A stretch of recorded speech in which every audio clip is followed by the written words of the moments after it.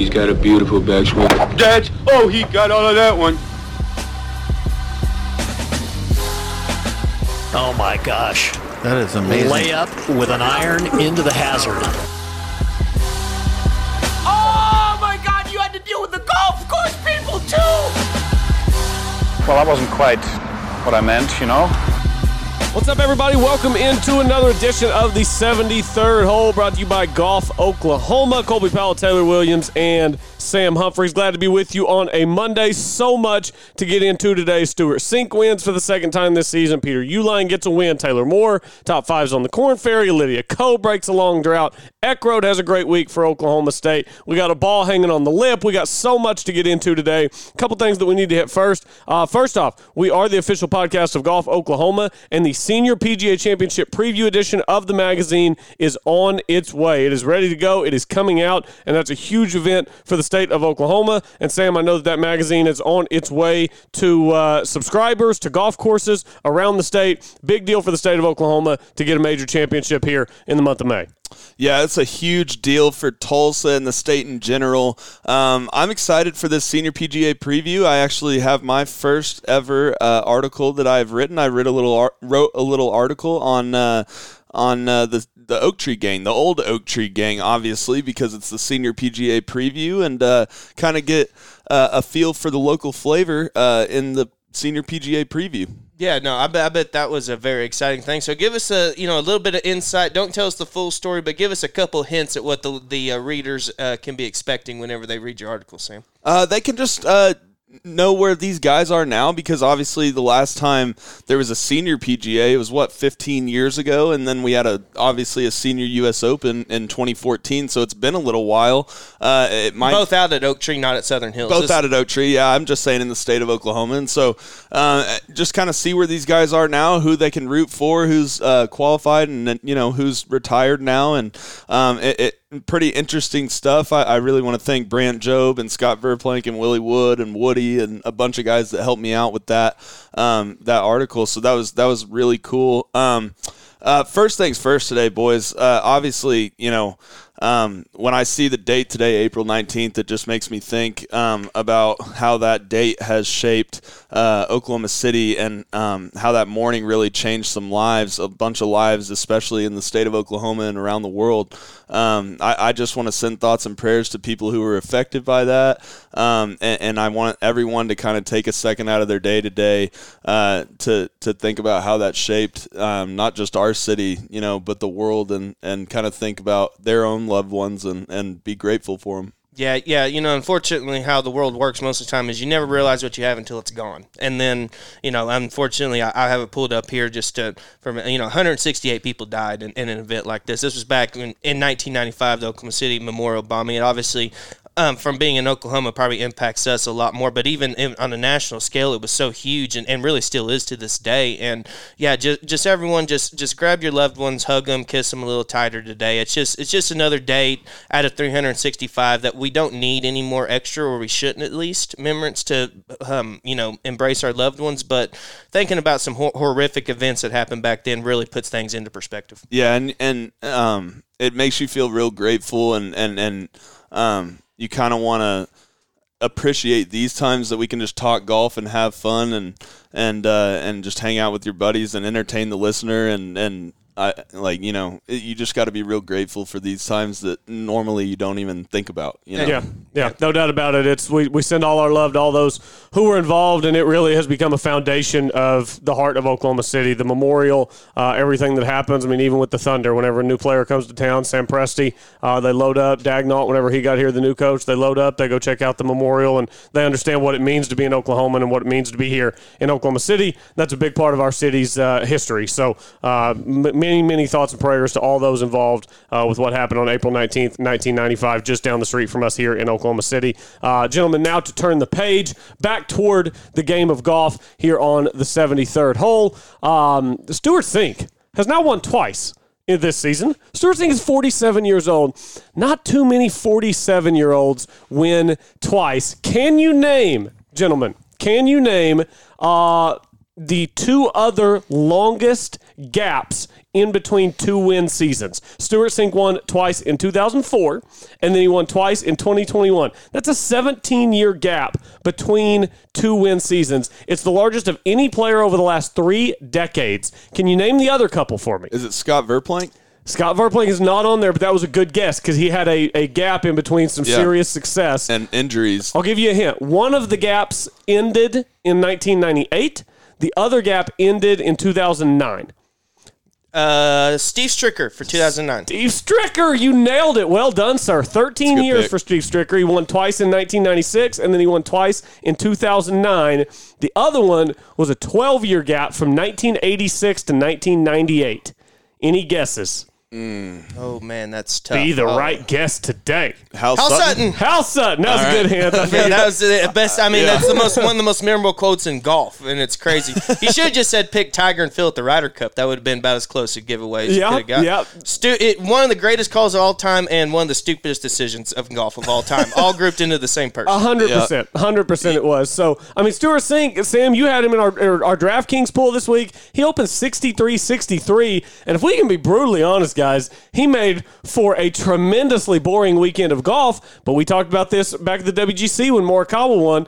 It's boring golf is winning golf. And Stewart Cink opened 63-63, and he was fairly boring on the weekend, 69-70, and he coasts to a 4-shot victory over Emiliano Grillo and Harold Varner III. It's awesome to see the resurgence of Stewart Cink at 47 years old. Yeah, I have a little insight on Stewart Cink. I played with a guy at Butler National when I caddied for Brad. We went and played a fun round. Golf course. It was absolutely beautiful. Brad Dalkey, by the way, former Oklahoma Sooner, former USAM runner-up. Exactly, and actually the head pro out of Butler National went to UMKC, so we had a little connection there, so it was great. But I heard an interesting story. We played with another guy on the Korn Ferry Tour. His name is escaping me right now, but he said that he lives in Atlanta, and that's where Stewart Cink lives.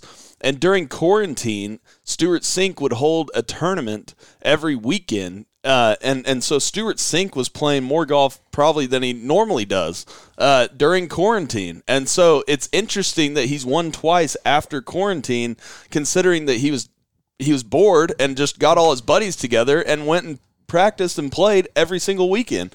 And so, that's one thing that I think why you didn't see him win in the 2010s. And now you see a little resurgence in his game and a little bit, more confidence in his game. And the thing we talk about every week, the two most important stats that I look at after a week are approach to green, and then obviously first round scoring. Because if you have a baller first round, you're normally going to be in the top 10 or 15 at least of the tournament. It happens every week. Yeah, and to talk on the analytics side, what makes it really so funny about Stewart Cink, for the week, he gained about a little over 0.5 strokes putting on the week. First round, he gained 2.4. Second round, he gained 2.8. Third round, he lost almost 1.5. And then the fourth round, he basically did the same thing, almost lost 1.5. So this boring golf that he had on the weekend was because he just kept hitting it flush. And they said on the telecast, and I know it kept going, he's the leader this season, guys, on the tour in par 3 scoring. And that showed he was just hitting pure iron shots left and right out there. And his putter didn't need to be there on the weekend. And, you were kind of making fun of him, Sam. You said the old Sam Humphries double pump. Yeah. On those short putts. I've never seen anyone else do that except for me. Oh, when the camera would zoom in on him and he was about to putt, it's like, here we go. I will tell you what it is it's a mental block on short putts, not being able to take it back, but it's time to take it back. So I actually love what Stewart Cink did was he just embraced it and said, I'm going to treat it almost like a waggle, get it moving, and then things in motion stay in motion. And so and he kept popping them in. Hey, and then I just loved how he just embraced it and was like, tap it in, and then, act like nothing happened, and everyone else is looking around like, what the hell was that? I didn't even feel like he necessarily putted all that bad on the weekend, even though his putting stroke stats were significantly worse. His lag putting was awesome. That's what I was going to say. He had a huge lead.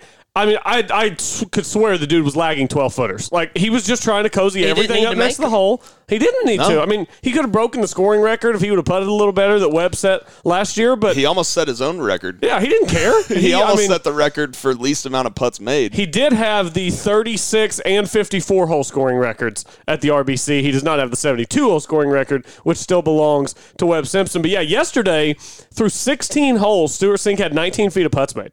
That's hard to do, boys. It's good lag putting, number one, and number two, it is just not making anything. I mean, you're averaging like, what, 14, 15 inches of putts made per hole?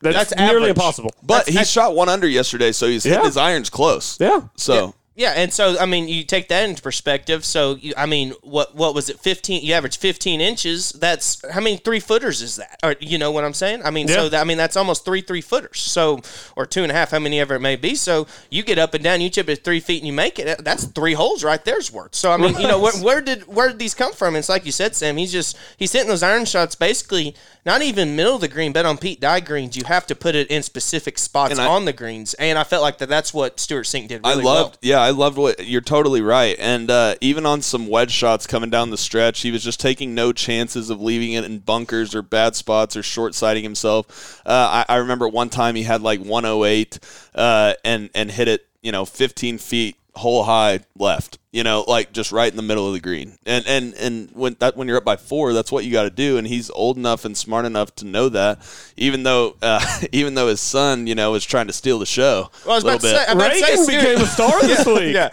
it seemed like to me, it was almost kind of like the opposite of because we had brought up the Greller Spieth conversation, and it was kind of like you guys had brought up the fact of Greller's trying to talk Spieth off of a cliff essentially each time, where it's like, this guy's so crazy he doesn't know what to do. You know what? And it felt like it was the exact opposite, where the son was so crazy and was getting so nervous yesterday that Cink was having to calm him down and just describe all the shots, what he wanted to do to him, because the son was like, and on Saturday it seemed like it was even a little more, where he's like, I don't know, it looks like you got about 20 paces. And one time I remember Stewart Cink was like, well, I'm not even worried about that. Brought up something that he wasn't even concerned with. And so I thought it was almost kind of the opposite of what you guys had talked about with Spieth and Greller, where the caddy's trying to talk the player off of the cliff. And I thought it was a funny instance of, and maybe that's one of the things that kept Cink maybe away from the lead. He's like, okay, well, I got to keep my son in check here, because this kid's starting to sound like an idiot. I think that part of it might have helped Cink, that his son is talking so much that, like, it takes his mind off the fact that he's winning the tournament by 5. I agree. I felt like Reagan was loading his head with so much information. Reagan, I felt like throughout the weekend, I felt like Stewart was leaning on him a lot to, like, tell him what the wind was doing and what club to pull and all this stuff. I felt like he was deferring to him a lot on that stuff. And I do think the fact that Reagan was so involved, I think it kept Stewart Cink more focused on his conversations with Reagan and what he and Reagan were doing. I think he was way more focused on that than he was on the fact that, Emiliano Grillo just made a birdie. My lead's at 3 now instead of 4. It's because the lead did get to 3 Sunday afternoon. It was late Sunday afternoon. We all knew Stewart Cink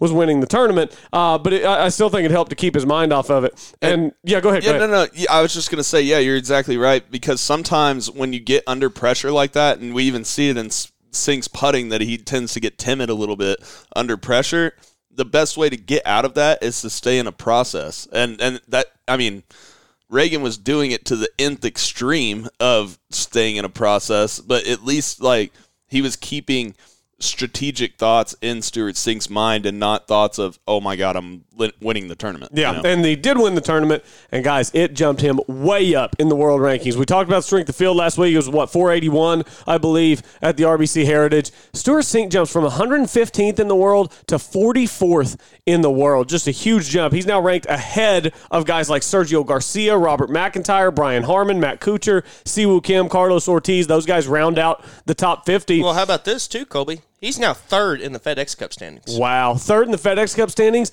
I would be really curious to know, after a 2-win season, just how close he is in the Ryder Cup standings. I don't have those in front of me. Taylor, I'm sure that you can pull them up pretty quickly. But I would imagine, I don't know if he's top 12, because I'm not sure how many years they're going back with COVID and stuff like that, with the points rankings and how they're weighting all of it. Yeah. But, I mean, he's won twice this year. He's one of, I believe, only 2 guys. Yeah, there are only 2 multiple-time winners this season on the PGA Tour. Can y'all name the other one?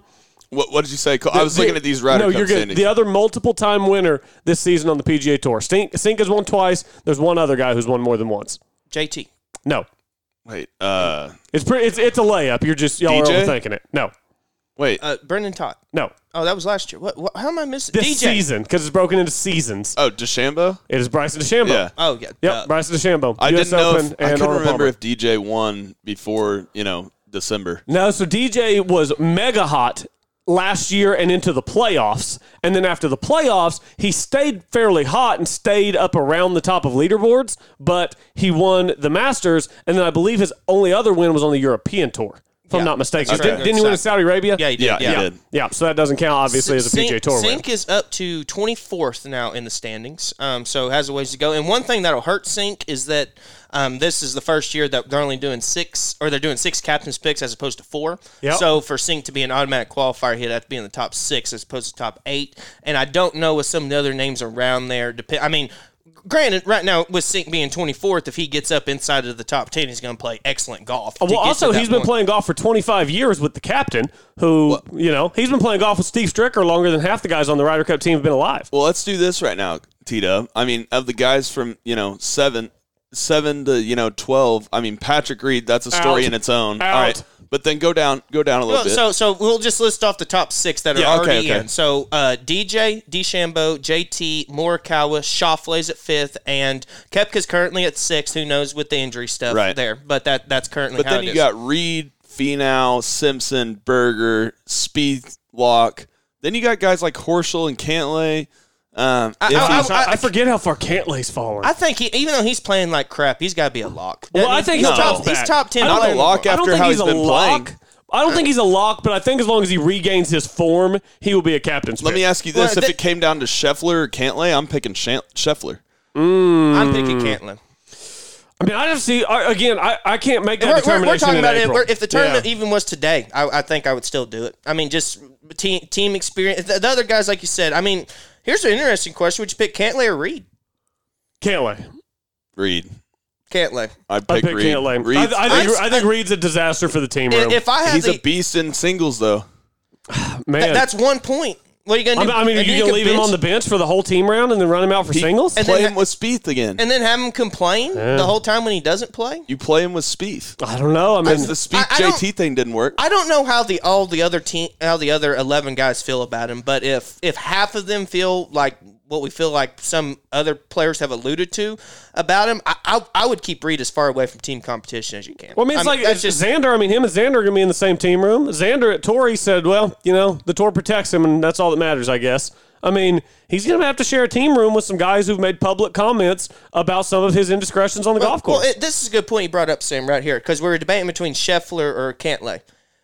I would rather have both of those guys and take away the Reed effect of the drama. I just feel like both of those guys, and even keep on scrolling down, that even though Reed's a phenomenal golfer and probably a top 10 player in the world, the team atmosphere that he can bring the United States down on, I just feel like there's so many other guys that have the talent to overturn. It's kind of like in basketball, the Russell Westbrook or Carmelo Anthony effect. Do you want the quote-unquote, I guess, cancer of the team, who kind of brings the team down and puts all the focus on them, or do you want the guy who's more a distributor, team guy, all that? And you don't really think about it in golf a lot of times, but guys, I know he's 7th, so he could easily get bumped up into the top 6 and be guaranteed, but man, I want him as far away from team competition as possible. Okay, but then maybe don't play him in the alternate shot. Play him in the best ball where you're playing your own ball. And if Patrick Reed affects how you play your own ball in best ball, you shouldn't be on the Ryder Cup team. I think it's anyway. more a matter of having to answer questions all week about what it's like being on the same team as Patrick Reed. And I think that there's just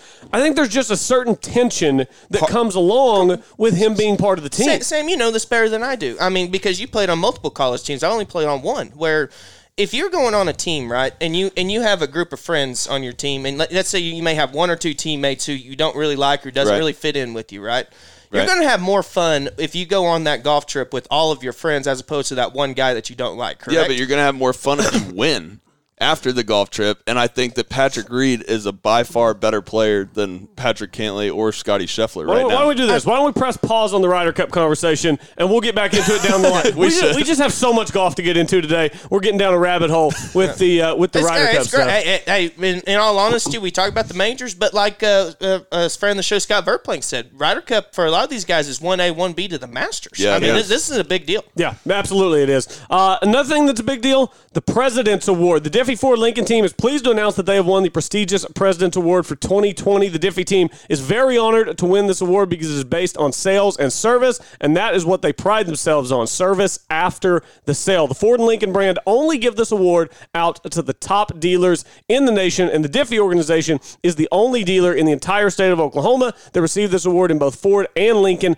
in the same year. So, whether you're looking for the all-new 2021 F-150 or the all-new Lincoln Navigator, give the Diffie family a try, a place where you can deal directly with the owner, Lane Diffie, and also a place where you will never feel any pressure to buy. Diffie Ford Lincoln, just 20 minutes west of the metro, serving Oklahoma for 67 years. Gentlemen, there were some other notables on the leaderboard this week at the RBC Heritage. Emiliano Grillo and Harold Varner tied for second. I actually like Harold Varner quite a lot. Yeah, Grillo with the big putt on 18 to tie for second. Made himself about $250,000. Harold Varner lost about $300,000 on that putt. He did. It's amazing how those things can come right down to the wire.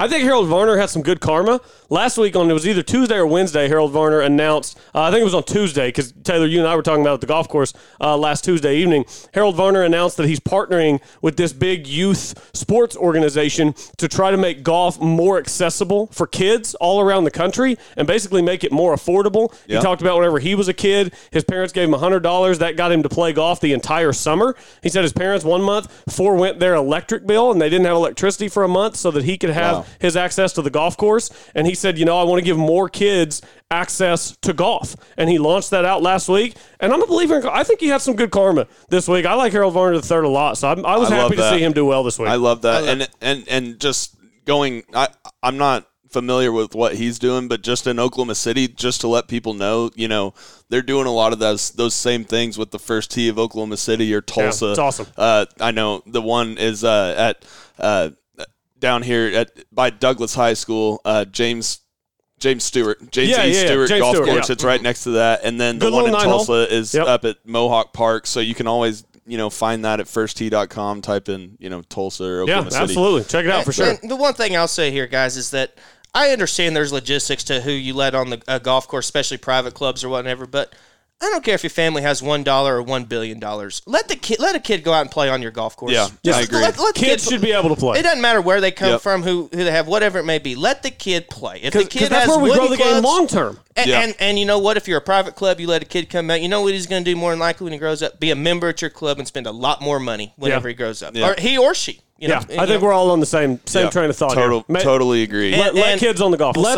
So how about this? I understand Saturdays, Sundays, peak tee time stuff. On a Wednesday afternoon, there's no reason a kid shouldn't be able to come out and walk 9 holes. At least let them use the practice facility. Or at least let them use the practice facility, something. We've got to get more kids involved in the game of golf, and we've got to make it affordable so that all kids can get involved in the game of golf. Going down the leaderboard here, Corey Connors, Matt Fitzpatrick, and Maverick McNeely. My one and done, Matt Fitzpatrick.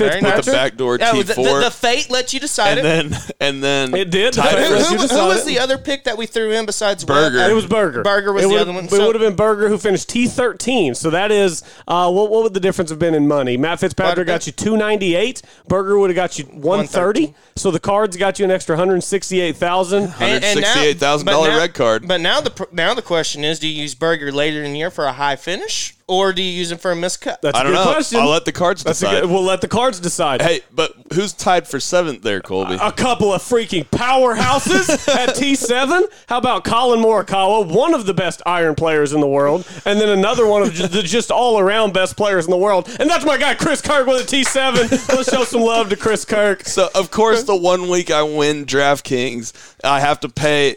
I want $18.90 on DraftKings. Pizza. And I'm gonna call Pizza and say, what can I get for $18.90? Pizza party in the house.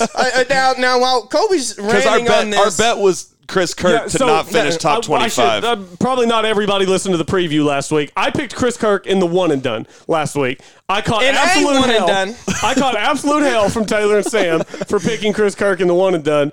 And then Sam offered a top 25 bet for Chris Kirk, who, by the way, in 9 starts in 2021, has now 7 top 25s. He's been top 16 or better in 6 of his 9 starts this year. Chris Kirk's playing good golf, and he backed it up for me this week with a nice T7 finish. Now, I got to throw out there to everyone listening. Taylor, this isn't relevant. Because you brought up before where you stand in our big one and done pool that has over 100 people. that's not relevant. And so I don't even know why we're doing this. Last night, Sam, I get in there and I check and I'm like, man, I know Colby's going to be the only one with Chris Kirk. This is a hell of a bargain. The only reason why he picked him in the first place. Yeah, because he needed to gain ground in the big pool. It was a contrarian play. That's what I said. So I get in there and I scroll through and it's sorted by money. So and I see the 7th where Morikawa finished and only one person picked Morikawa and there's no one else there. And I'm like, I thought Colby was picking Chris Kirk, and I'm he like, was. He and was I scrolled down, and I'm like, Kirk. did he change last minute and decide to not be contrarian on the website? I scrolled down,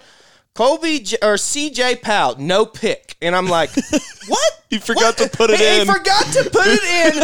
He went contrarian for the big pool, and he forgot to put it in when he made him over 200. I have an excuse. I have a reason. Every week, the picks are available on our site at 3 o'clock on Monday afternoon, and we record on Tuesday. So usually Monday afternoon is whenever I do all my research, and I sit down and I make all my picks, and I get it all together Monday afternoon.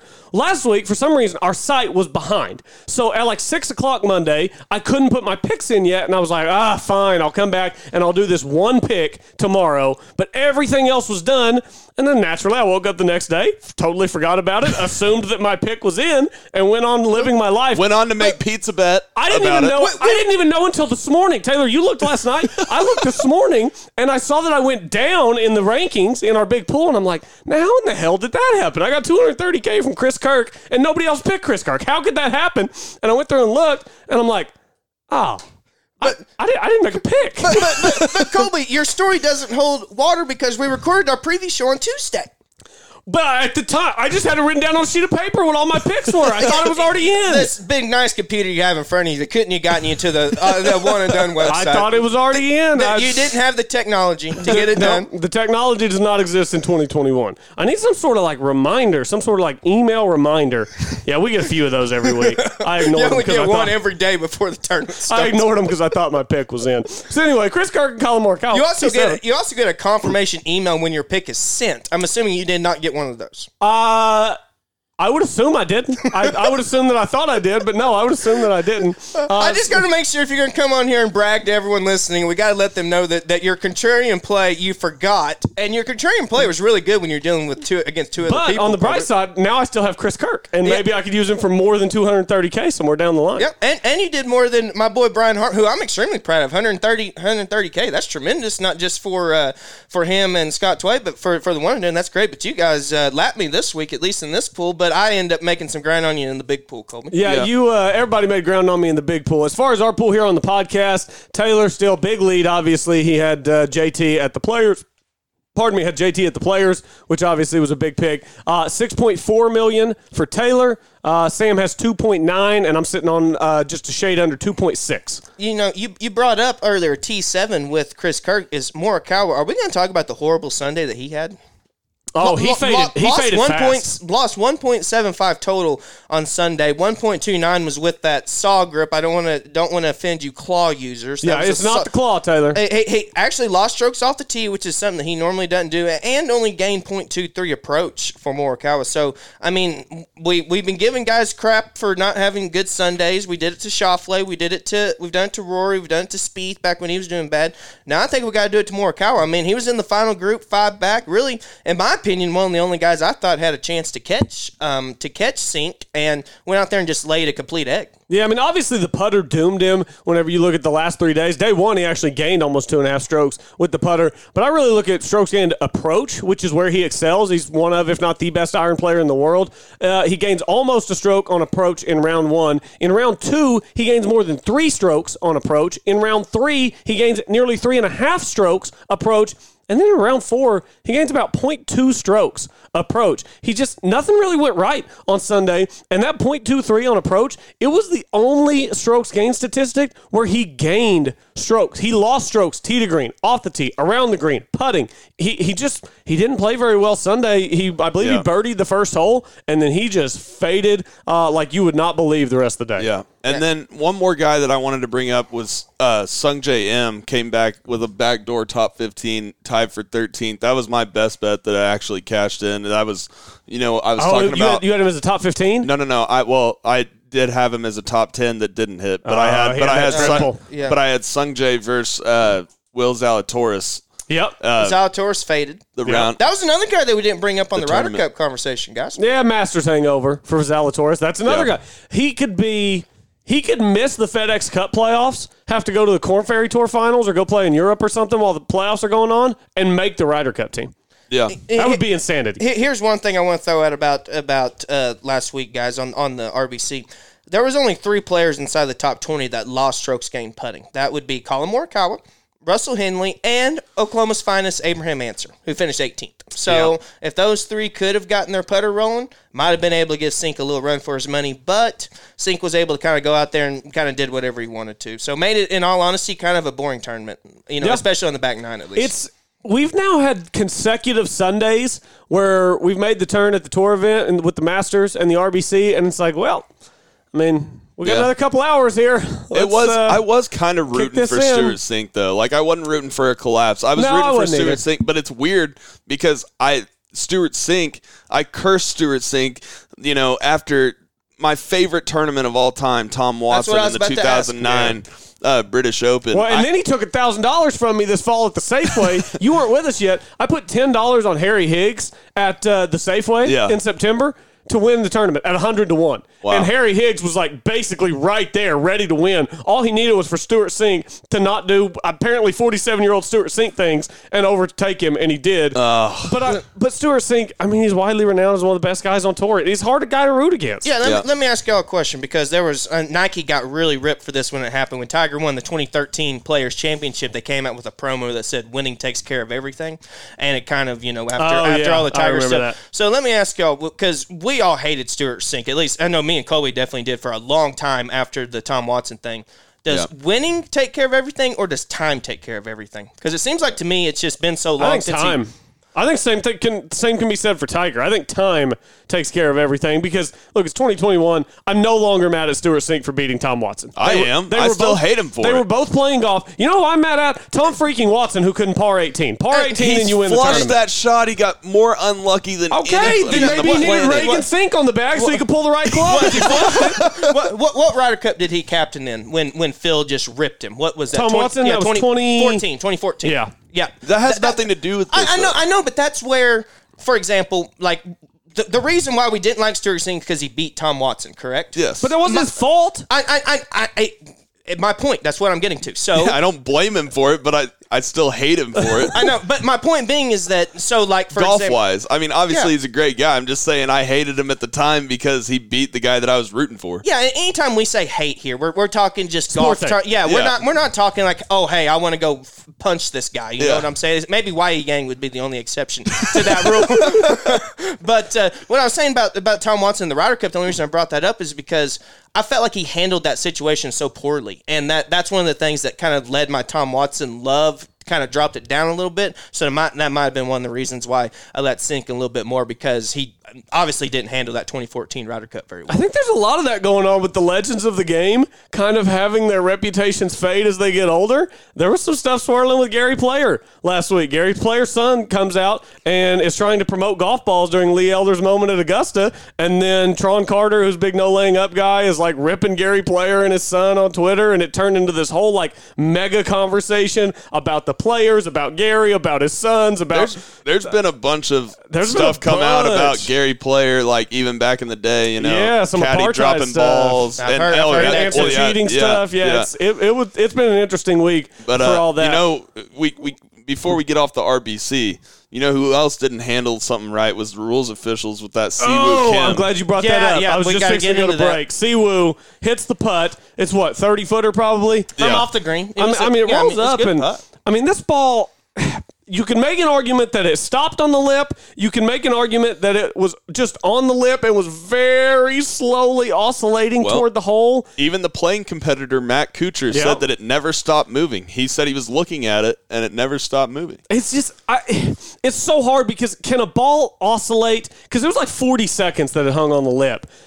But are you allowed to hit a moving ball for that amount of time? Yeah. So here's the question that I have for it, because I think the rules official explained it extremely poorly, because, like Kuchar said, the playing partner trying to combat defend Siwoo is that you can't hit a moving ball. Well, here's my question, right? So in my opinion, there's no way that ball could be constantly moving for 45 seconds like it was. It can't just be sitting here doing this every millisecond, right? So, in my opinion, there's times where that ball stopped and then restarted, stopped, restart moving, stop again. So, but it wasn't longer than 10 seconds. So that's the question. So the ball stops within that because the rule technically is you have a reasonable amount of time to get from your ball, and then you have 10 seconds. Now, I thought the rule was on the green, though. Now, if you mark your ball, and the wind blows it, then you play it from where it blew to.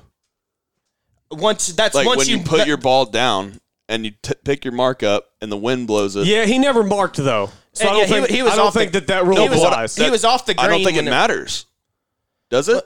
So my point, because I think that's two different rules that you're talking about there, Sam. My point being is that, okay, so the ball stops, moves. Yeah, because you are right in the sense of if you haven't gone up and marked your ball yet. I don't think it matters if it stops, though. You still can't hit it. Like if he's standing over it and he's watching it and it's oscillating or moving, then you can't hit it. You're not supposed to be able to. No, but that's where I'm getting at is that. But I guess you are. So the ball is there for like you said, for 50 seconds or whatever. And the ball is the way the rules official explain it. You're exactly right in that the rules for some reason are changed. And we need to be clear for people that didn't see it. Siwoo wasn't trying to cheat and take longer than 10 seconds. He was sitting there looking at it, and him and Matt Kuchar were saying that ball's moving. And the ball eventually fell in on its own. But then after the round, the rules officials came back and said, no, that's not a birdie. That's a par. Anyways, continue. I was just making that clear. Yeah. So my point is just that. Because the rule is you're given a reasonable amount of 10 seconds, and then 10 seconds to get to your ball before it can fall in. So that way, if you have a 50-yard chip as opposed to however long putt, it's a different amount of time. And my question is for the rules is that when that ball stops and then it keeps moving again, does that timer reset? Because that kind of goes into what you were bringing up, Sam, because that ball is not moving this entire time. I don't think it can be. Just physics won't allow it. But I thought from watching the video, I thought at times I could see it oscillating, and at times I thought it looked stationary, but I could never tell exactly. I mean, it's about as fine of a line as you can get with a ball hanging on the lip. Well, and one thing, too, that I thought was interesting is that, they say that grass will lay down when it's in the shade, right? And one of the things I thought was interesting was that about 5 seconds after one of the caddies' shadow got over the hole, the ball fell in. And so, I think the rules official is what is making this situation iffy because he's talking about how there's a difference in if the ball is moving while it's close to the hole and you're waiting as opposed to any other time. Because Kuchar asked and said, if the ball is moving and then you can't hit it. And the rules official literally said, after 10 seconds, that rule does not apply. Wow. Yeah. Kuchar was trying to get Siwoo Kim to strike more than Siwoo was. You talk about an obscure rule in golf. My question is, if you're just out playing with your buddies and your ball hangs on the lip that long, do your buddies give you that putt? Of course they give you birdie or they give you par? 100% they give you birdie. If you make a stroke and then you don't hit the ball again, and there's no other forces at play, and the ball goes in the hole, it should count. I don't understand how. I think in that exact scenario, I agree. If y'all both agreed that the ball, you looked at it and it was moving. Well, if you watch the video, Siwoo and Matt Kuchar are both, our listeners won't be able to see this, but they're like standing here in a crouched position, like staring at this golf ball. So are the caddies. They're all very clearly watching this as if thinking, oh my gosh, is it going to go? Is it still moving? They were all over I can't remember who said it, but someone stopped Siwoo from hitting the tap in and said, hey, I think it's still moving. I think it was Kuchar who said it and says, I think that ball's still moving. And I understand that there's a difference between sitting there and waiting 10 minutes and like waiting for the right gust of wind to come or sitting there and like blowing your ball to push it in. Even then, what if the ball is moving? Well, that's a very good point. Who cares if it's 10 minutes if the ball's moving? And I didn't think you were allowed to hit it. Well, you're exactly right, but a ball's not going to be moving for 10 minutes. My point is that as long as you're not holding up play, then I think that the ball should be able to count no matter what. I think this whole 10-second thing is really just another layer of why golf rules are just such BS. Well, I think part of the reason that's in place is like, let's say you're downwind and you hit a putt and it stops right on that front lip. Theoretically, you could stand there for 7-8 minutes and just wait for a big gust to come through and blow that ball into the hole. So I think it's good that you have to hit it in a reasonable amount of time. But in the scenario like what Siwoo went through, I think we have to be able to look at that specific instance and say, okay, this ball's oscillating. Like this ball, and everyone in the group agrees to that. And I think that as long as everyone in the group is on top of it and agrees to it, I think that that's a decision for the players to make. I don't think that that's a decision for replay. You know, one thing that's really important, I think that I literally just thought about this, but it makes a lot of sense. When these rules were implemented, the green speeds were not anywhere close to what they are now. Yeah. So, I mean, a ball on a stimp meter of 5 is not going to hang on the lip and sit there for that long. I mean, it's not going to fall in. But on these slick greens with wind, a ball has a lot more time to roll and move in just because there's no less friction there. So, I mean, I think it needs to be adjusted. Just take out the reasonable time in 10 seconds and just take out the 10 seconds. Just do reasonable amount of time. And I think Sibu would have fit into that category because, his playing partner was not ready to hit a shot because they were all looking at the ball. So as long as your playing partner isn't saying, hey, get the hell out of my way, which, I mean, I know that could be very depending on who you play and whatever and all that, but I think it's almost just, I hate using the word common sense, but this is just a common sense type of situation. Or you could fix it all by just having a shot clock, which I think that they should have in golf. Just a legitimate shot clock. Have a guy there timing everybody. Well, I was going to save it for whenever we had a big segment about speed of play, because I completely agree. Because I was thinking about, we're wanting to ban these books, we're wanting to ban all this different stuff, and I'm like, screw it, just let anyone use whatever they want as long as they hit the shot in the amount of time. Once they get to the ball and are able to play the ball, Matt Jones, you should get 40 seconds. Matt Jones showed me that it doesn't matter what you do, just hit the ball and you're going to be fine. So, after you get a yardage, Matt down. I'm saying, where'd that come from? After you get a yardage, I'm saying once you have addressed the ball, you should have 40 seconds. Yeah, I think that's reasonable. And it'll be, and then that would fix the whole Siwoo Kim thing because you would know 40 seconds. That's true. You would know. Yeah. Start the clock. Very true. Start the clock. Yeah, we'll save it for. I got a lot more to dive into that. Yeah, that's for another day. Yeah, no doubt about it. So we've got a lot more to get to on the other side. We haven't talked about what happened on the Corn Ferry. Former Oklahoma State Cowboy gets the win. Former Edmond golfer, top friend 5 as well. Top friend of the show, exactly. Lydia Ko breaks a big long drought. Oklahoma State golf happened over the weekend as they get a third place finish. So a lot more to talk about. Stay with us here on the 73rd Hole, the official podcast of Golf Oklahoma. When something the size of a golf ball hits your roof, you need to call McRae Roofing.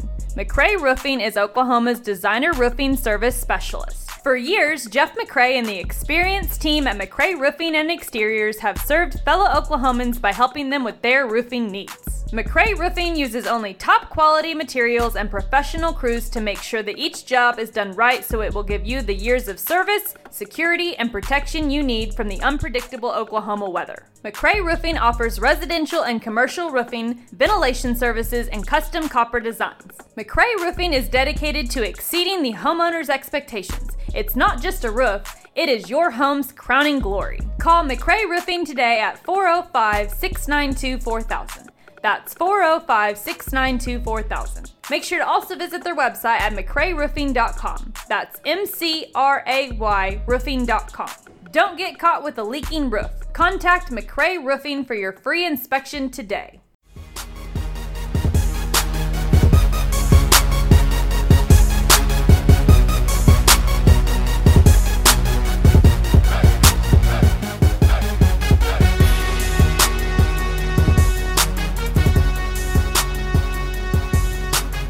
Welcome back. Rolling along here on a Monday. Colby Powell, Taylor Williams, and Sam Humphreys. This is the 73rd Hole, the official podcast of Golf Oklahoma. Glad everyone is with us. Do a few things for us right now. One, go to golfoklahoma.org. Subscribe to be on the email list, part of the newsletter. Subscribe to get a magazine as well, the Senior PGA Preview Edition coming out now. You can also head over to the73rdhole.com. You can get in touch with us there if you so choose. You can also listen to latest episodes and more at the73rdhole.com. And find us on social media. Search 73rd Hole, Facebook, Twitter, and Instagram, where you can find all of our best content throughout the week. Gentlemen, the best content that Lydia Ko has had to offer in several years took place in Hawaii this week at the Lotte Championship, where she goes 72 holes. She makes one bogey in the first round on a par 4. She does not make a bogey the rest of the tournament. One bogey, and let's see, she would have had...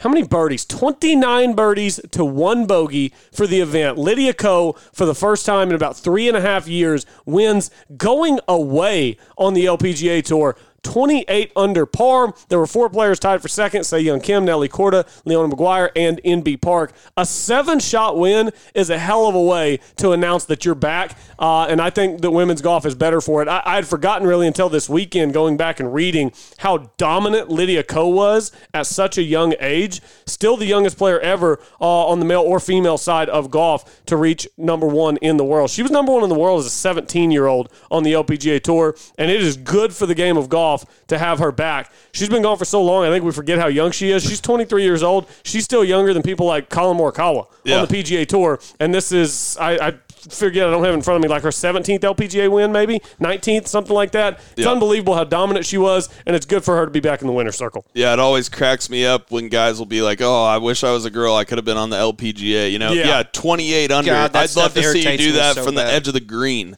Yeah. You know, I mean, my goodness, 28 edge of the green. That's 28 good. under, 67, 63, 65, 65, win by 7 over MB Park. $300,000 check. That's the LPGA. Their purses are getting back up there in recent years. I tell you what, Mike Wan has been the head of the LPGA for a while. He's going to be becoming the head of the USGA this summer. He's done a phenomenal job growing the LPGA, getting more sponsors, higher purses, and I think we've seen the growth of the women's game as a result. Yeah, and, I got it right here. Lydia Ko, like you said, she's 23 years old, already has 2 major championships and was obviously number 1 in the world for however long, and has, I believe that was her 16th LPGA Tour win. That's not including some of the other, like the Ladies European Tour, that kind of thing. So she had all that stuff by the time she was 20. Number 1 in the world, 2 major championships, all of it before she hit this drought. This is what I'm going to say, guys. I go here and I look at the leaderboard, and I'm sorry that it just all keeps bringing me back, but it's just so irritating. The course was a 72 par course, and the yardage was about 6,400 yards. And minus 14 got you T27. Can we not play the course a little longer than 6,400 yards? Are we not starting to learn that these women can bomb the hell out of it? They hit it further than we do. They could probably play it at 6,800. Why are we playing the course so short? We talk about dialing it back because of the integrity of the course, and we're having these ladies play a 6,400-yard course that we know could play longer than that, and you can go out and shoot 10 under to get you T48. Nice. I mean, if you don't get to double digits under par, you're outside the top 50. So, the opposite of dial it back for the women. Push them back. Push the tees back. Tee it back. They do hit it a mile. I'm telling you, they hit it a long ways. I think that just your common, every so often we'll see a debate on social media where some 5 handicap will be on there talking about how he could beat a women's player from the women's tees on the LPGA. I think that is just a total misunderstanding of A, how elite these women are, and B, how far they hit the golf ball. I mean, there are a lot of women out here who are steady pushing it out 280, 290 off the tee. And 95% of golfers think they're a lot better than they are, too. You're right. Yeah, You're absolutely right. And clearly, it's not just how far they hit it. There's short games to shoot 28 under. That's why I said the consistency to make one bogey in 72 holes. Put some 5 handicap 100 yards out for 72 holes. They'd be hard pressed to shoot 28 under. No, you're right. You could put them from 15 feet, and they're going to make more than one bogey over 72 holes. Yeah, more than 1 3-putt. Yeah. No, you're right. You're right. It's just it's insane how good they are. Is Lydia Ko and Jordan Spieth comparison? I think it definitely is. She even talked about in her post-tournament interview, she talked about the fact that having Jordan Spieth and Hideki win the past 2 years, and they were both in droughts that were very similar. Past 2 weeks. In time. Past 2 weeks, sorry. Yeah. They were both droughts that were very similar in length of time to the one that she was going through, and she said that it did motivate her a little bit and kind of gave her the confidence to know, okay, I'm not the only one who goes through this. This is a part of golf. I worked my way back. My game feels good. Let's go win a tournament. And she did it, in fashion. Winning by 7, you don't see that any day on any tour. Yeah, and here's one thing to mention, guys. Just kind of a side note to Lydia Ko is that, well, one thing I'll mention too is that she started to get too technical with her swing is kind of why she started to go down, in my opinion. But we just brought up all the wins and majors she has.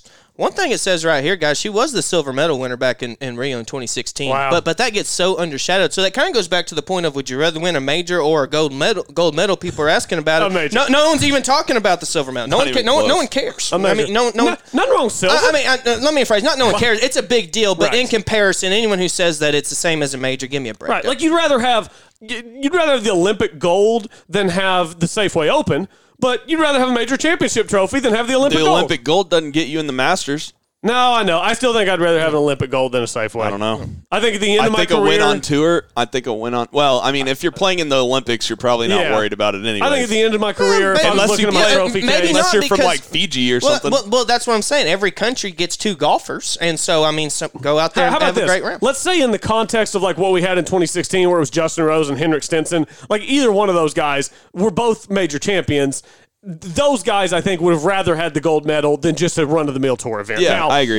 Now, if it's some guy who needs his first tour win, like if you're asking me if Harold Varner III would rather have a tour win or the Olympic gold, he'd probably choose a tour win because that would just solidify his career. But someone with an already solidified career, I think, would rather have a gold medal than a run-of-the-mill tour win, but would much rather have a major than a gold medal. Well, and, like we mentioned, Kuchar finished 3rd there. Kuchar's the one of those 3 who doesn't have a major championship. Would Kuchar trade his bronze medal for a gold medal, or would he rather have a major? The answer's clear. And I didn't want to get too far down the rabbit hole there. I was just scrolling on her wins, and I saw the silver medal, and with the Olympics coming up, and I keep seeing all this stuff about how important a gold medal is compared to majors. And yes, a gold medal is important, but in comparison to majors, just and I just want to say about Lydia Ko, whenever she first came on, she was number 1 in the world at 17. She had 2 majors by the time she was 20. I mean, she was being heralded as the potential kind of next Annika, the next great in the game of women's golf. And, you don't want to put all those expectations on her after a 3.5-year drought, but clearly she has the talent. And when she puts it all together, she's the best player in the women's game. We've seen it from her for the better part of 7 years now. I mean, golf is hard. She's got a lot of pressure going forward. She's still a kid, too. She's 23. Yeah. I think, to me, that's... To me, yes, getting technical with her swing, I think, is the golf reason that she went into the drought. But I think the life reason that she went in the drought is because she had so much success at such a young age. And that is, it can just be, I think, incredibly overwhelming for a kid how to much deal with life that. Stuff happens between 16 and 23. And she didn't live a normal life. No. I mean, as a kid, most people would be a junior in high school. She was the number 1 player in the world. That's a lot on her shoulders. No, there's a reason 80+% of junior actors who are stars or actresses fall apart and have unfortunately have really miserable adult lives, and obviously that's kind of a different extreme, but it goes to show when you're really young and you have success, it can be a hard climb to be able to keep it going, just because, like you said, the expectations, and a lot of times it goes on what's inside your household. Yeah, absolutely it does. So Lydia Ko seems incredibly mature now. Her interviews were awesome. Her golf was awesome. Glad to have her back in the winter circle. Yeah, and then obviously transitioning from the LPGA to the Korn Ferry. While we're talking about resurgences, we have Peter Uihlein. Go Pokes. Go Pokes. Let's go. A little 4-shot victory in the MGM. Over David Lipsky and Jamie Lovemark. Yep, Jamie Lovemark. That's another good tournament, a good guy, and then Taylor Moore, obviously, in 4th, and another guy I've played some golf with, Braden Thornberry. Yeah, Braden Thornberry. Shout out Taylor Moore, friend of the show. How about Aaron Badley finishing 5th? Yeah, Aaron Badley. There's a blast from the past, no doubt about it. So, man, it's just, to me, it's awesome to see Peter Uihlein up there. Obviously, he was number 1 ranked amateur in the world when he was at Oklahoma State, played in the Masters, and then kind of just, it never all came together, but it's not over until it's over in golf. You got a long time to make a career, and this will go a long way for Peter Uihlein. Yep. Absolutely. And then as far as the OU side of it goes, Max McGreevy with a 69 on the final day. Nice to jump up 15 spots into the top 20, tied for 17th. That goes a long way for him trying to finish in that top 25 on the season. Yeah. And then Davis Riley tied with him at Max T17. has been remarkably consistent. Absolutely. Remarkably consistent. Yeah. So, yeah, he'll be a tour player in the very near future. Yeah, and so friend of the show, Taylor Moore as well. I mean, let me read off these recent finishes here for Taylor. He's gone 4th this last tournament, 22nd before that, and then 6th before that. So, I mean, our boy's starting to play some really good golf, and I really couldn't be happier for him. No great stuff's coming. Some also local guys, don't know, you mentioned Max finished 17th. Yep. Josh Krill finished T28th. Nice final round. That jumped him up 21 spots in the final round to finish T28. That's a big change in money and in spots and status. Yes, it is. Yeah, McGreevy, Creel, and Kevin Doherty from OSU, they all shot 3 under in that last round. How about Peter Uihlein goes from 73 to 23 in the season-long race. Wow. Top 25 get their card. Very, very, very important. Very important. And also just want to shout out the other guys who made the cut, local guys. Tyrone Van Asterwegen, who played at OCU. Yep. OCU finished -3. Grant Hurstman, OSU boy. OU boy, guys. keep misspeaking here. Finished, made the cut, finished 52nd, and then also Oklahoma Christian graduate, friend of the show, Rian Gibson, made the cut. Didn't have his best weekend, but made him a check and getting him some points up there towards the. TW, you had those. I just thought this was interesting talking about the LPGA versus the Korn Ferry Tour. Just real quick, one last note: Taylor Moore, friend of the show, jumps from 56 to 44 in the standings. So we've seen Taylor Moore, who didn't get off that great of a start. He's steadily chipping away, and there's a lot of season left. It'd be great to see Uihlein, McGreevy, Taylor Moore. It'd be great to see all these guys work their way into the top 25. So where's Max and Taylor and Peter? Peter's at 23. Peter Uihlein at 23. Taylor Moore's at 44 on the Korn Ferry, and Max McGreevy is at 11. Moved from 12 to 11 with just another steady finish. That T17, if he keeps having finishes like that, he will be on the tour next year. Anybody know who number one is? Number one? Top of your head? Steven Yeager? Nope, not even close. Nope, not even close. Steven Yeager's 2.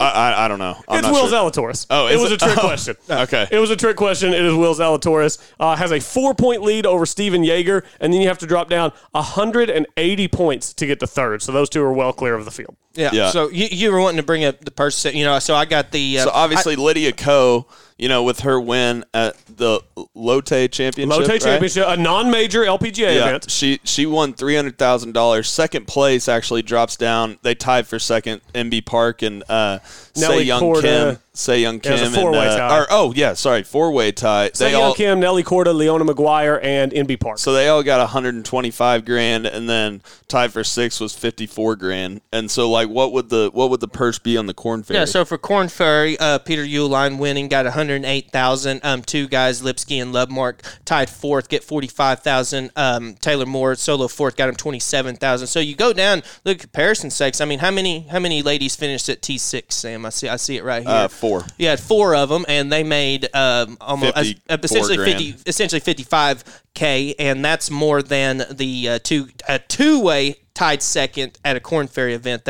Obviously this, like you said, this isn't an LPGA major, and this isn't a Korn Ferry big event, so it's a nice comparison sake to show that, obviously what Mike Wan did for the LPGA, getting some of these events going up too, but also too, and also, just the market for this Korn Ferry. I mean, these guys play just phenomenal golf, and I just feel like if they can get the same attention that maybe this LPGA has gotten and can get some of those purses a little bit bigger, which, for anyone, Sam, this just as well as anyone, trying to get out there and play, more than likely you're not on your own dime. You're going to be having some sponsors that you have to give back and all that. So for these guys who can get just even more money in their pocket to help them finance and get their career going would even be better. So I really hope for that, because I think it just could make golf even better. I just thought it was interesting because I thought the Korn Ferry purses would be bigger than the LPGA, just off the top of my head, but clearly they are not. Yeah, and almost twice as big. To me, that's a testament to what Mike Wan did as his time as the CEO of the LPGA Tour. Mike Wan was phenomenal. Listen to some interviews with him. I'm really looking forward to him taking over the USGA. Yeah. I think he's going to do a great job.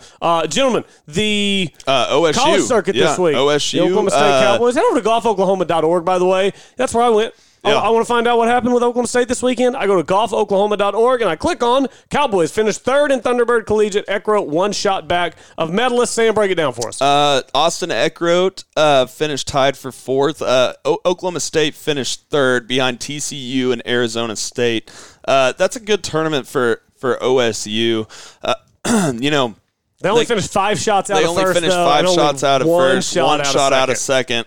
And obviously Arizona State is playing in Arizona, so there's a little bit of an advantage there. TCU won the tournament, though, which was a little surprising to me. You don't hear as much about TCU. Not that they don't have a good program, but I was a little surprised to see, Arizona State and Oklahoma State at 2-3, and who bested them? It was the Horned Frogs. Right, and Texas Tech finished fourth. They have a really good program. They do, yeah. And it just really helps when you have 4 guys, finish in the top 15. Their 5 guy, finish 51st. So that proves that 4 guys, make a golf team. That's the Chickasha special right there. Yeah. Our senior year at Chickasha, we had 4 guys on our golf team. We were state runner-up. And then I'll give a shout out to I'm going to say Ludwig Aberg is the guy that won. Nailed it. Ludwig Aberg.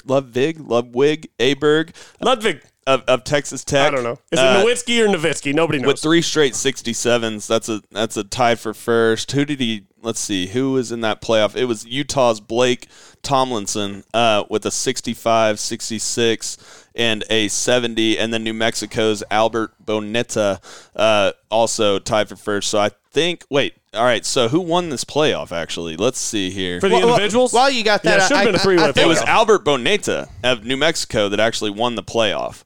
In that playoff. So Eckroat missed the playoff by 1, but that should help him in PGA Tour U. Yeah, I was about to say, I have that pulled up right here. It says updated as of Sunday, April 18th, so that would have been after this tournament. Eckroat still in 5th, has about a 56-point lead. 56 now. It was 7.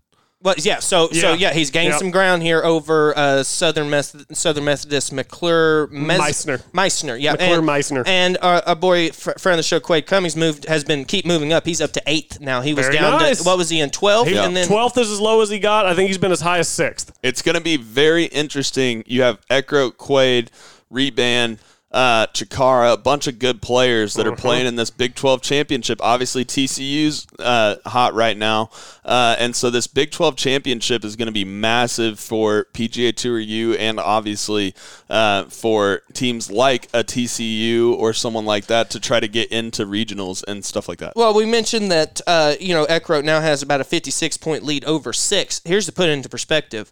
Reban at 2 and Eckroat at 5, there is a 24-point difference between them. So there is a bigger difference between Eckroat at 5 and 6 as opposed to 2 and 5. So there's going to be some volatility. So there's some big tournaments left to be played. The Big Obviously, 12 the tournament's biggest going to be, well, I mean, I don't think the Big 12 tournament's actually going to be that highly rated as far as PGA Tour U goes, but here's the caveat to that is you have Quade, Eckroat, and Reban all playing against each other, so that's literally like a little 3-man tournament. Yeah. You know? Big 12's got a lot of good schools, but your point is made because it'll be a smaller field because isn't there one Big 12 school that doesn't have college golf? Is it West Virginia? West Virginia, do they now? They might have it now. I think there's one school that does. Iowa State? Does Iowa State have golf? Iowa State definitely has golf. Okay. They're very good. Texas? Does Texas? I'm just kidding. I just like to make fun of Texas. Yeah. Yes. And then Cole Hammer is plays for Texas too. So I mean,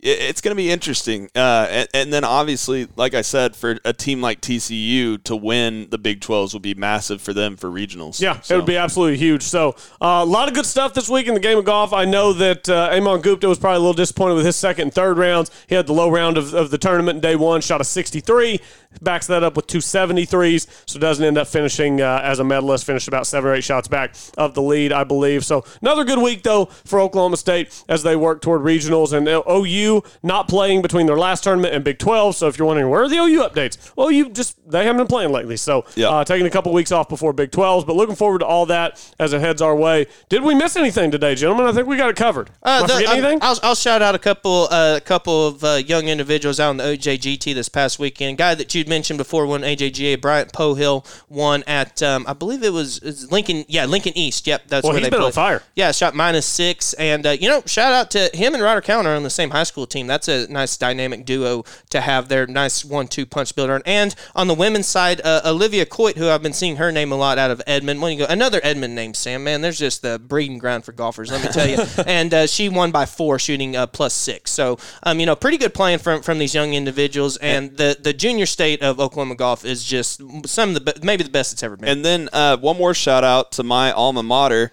The Tulsa women are in second place behind UCF and actually ahead of Houston, who has Karen Fredgard, who we saw at the ANWA. Yeah. But after the first round, Tulsa had 2 girls tied for first, Lorena Zhang and Taylor Dobson. So they both shot 72 yesterday, and they are playing at the American Women's Golf Championship at Pinehurst No. 6. Oh, fantastic. And so how many Tulsa, courses does Pinehurst have on that property? Is it 9? I think it's 12. 12? I don't know. Just kind of curious now. As you said Pinehurst. 9 sounded good, but I think it may be 11. But yeah, you may be right, Sam. I don't know. How many courses does Pinehurst have? 9. 9. Pinehurst has 9 golf courses. There The you go. best known, course number 2, opened in 1907, designed by Donald Ross. It has hosted several major I know tournaments. Speaking of Donald Ross, the Walker Cup is a mere 3 weeks away down at Seminole Golf Club in Florida, which is another thing that Eckroat and Quade Cummins are going to be preparing themselves for. Yeah. They've got so much golf They got in the so month of much May. stuff going on in May. Yeah. It's unbelievable. And Yeah. then obviously with regionals and then nationals goes into June. But, I mean, still, it's going to be a grind for them coming up here. But, yeah, obviously, shout out to the Tulsa women. I'm trying to see here. They have their second round just started. And so Tulsa, yeah, they're still in second after just the beginning of the second round. Obviously, the Tulsa women, the only team that I can, root for from Tulsa. So I can't root for a men's team. So unfortunately, that is an absolute shame. Gentlemen, good stuff. We will be back tomorrow previewing the Zurich this week, which will be some fun. We might even tell some tales from some of our favorite two-man events that we've played over the years. We've all been in the two-man events. This is basically just a big old drinking oil-filled tournament, except it's on the PGA Tour. So we'll get into all that and much more tomorrow. Everybody head over to golfoklahoma.org. Check out the preview. Get subscribed so you can check out the preview edition of the magazine for the 2021 KitchenAid Senior PGA Championship. Thanks, everyone, for listening once again to the 73rd hole.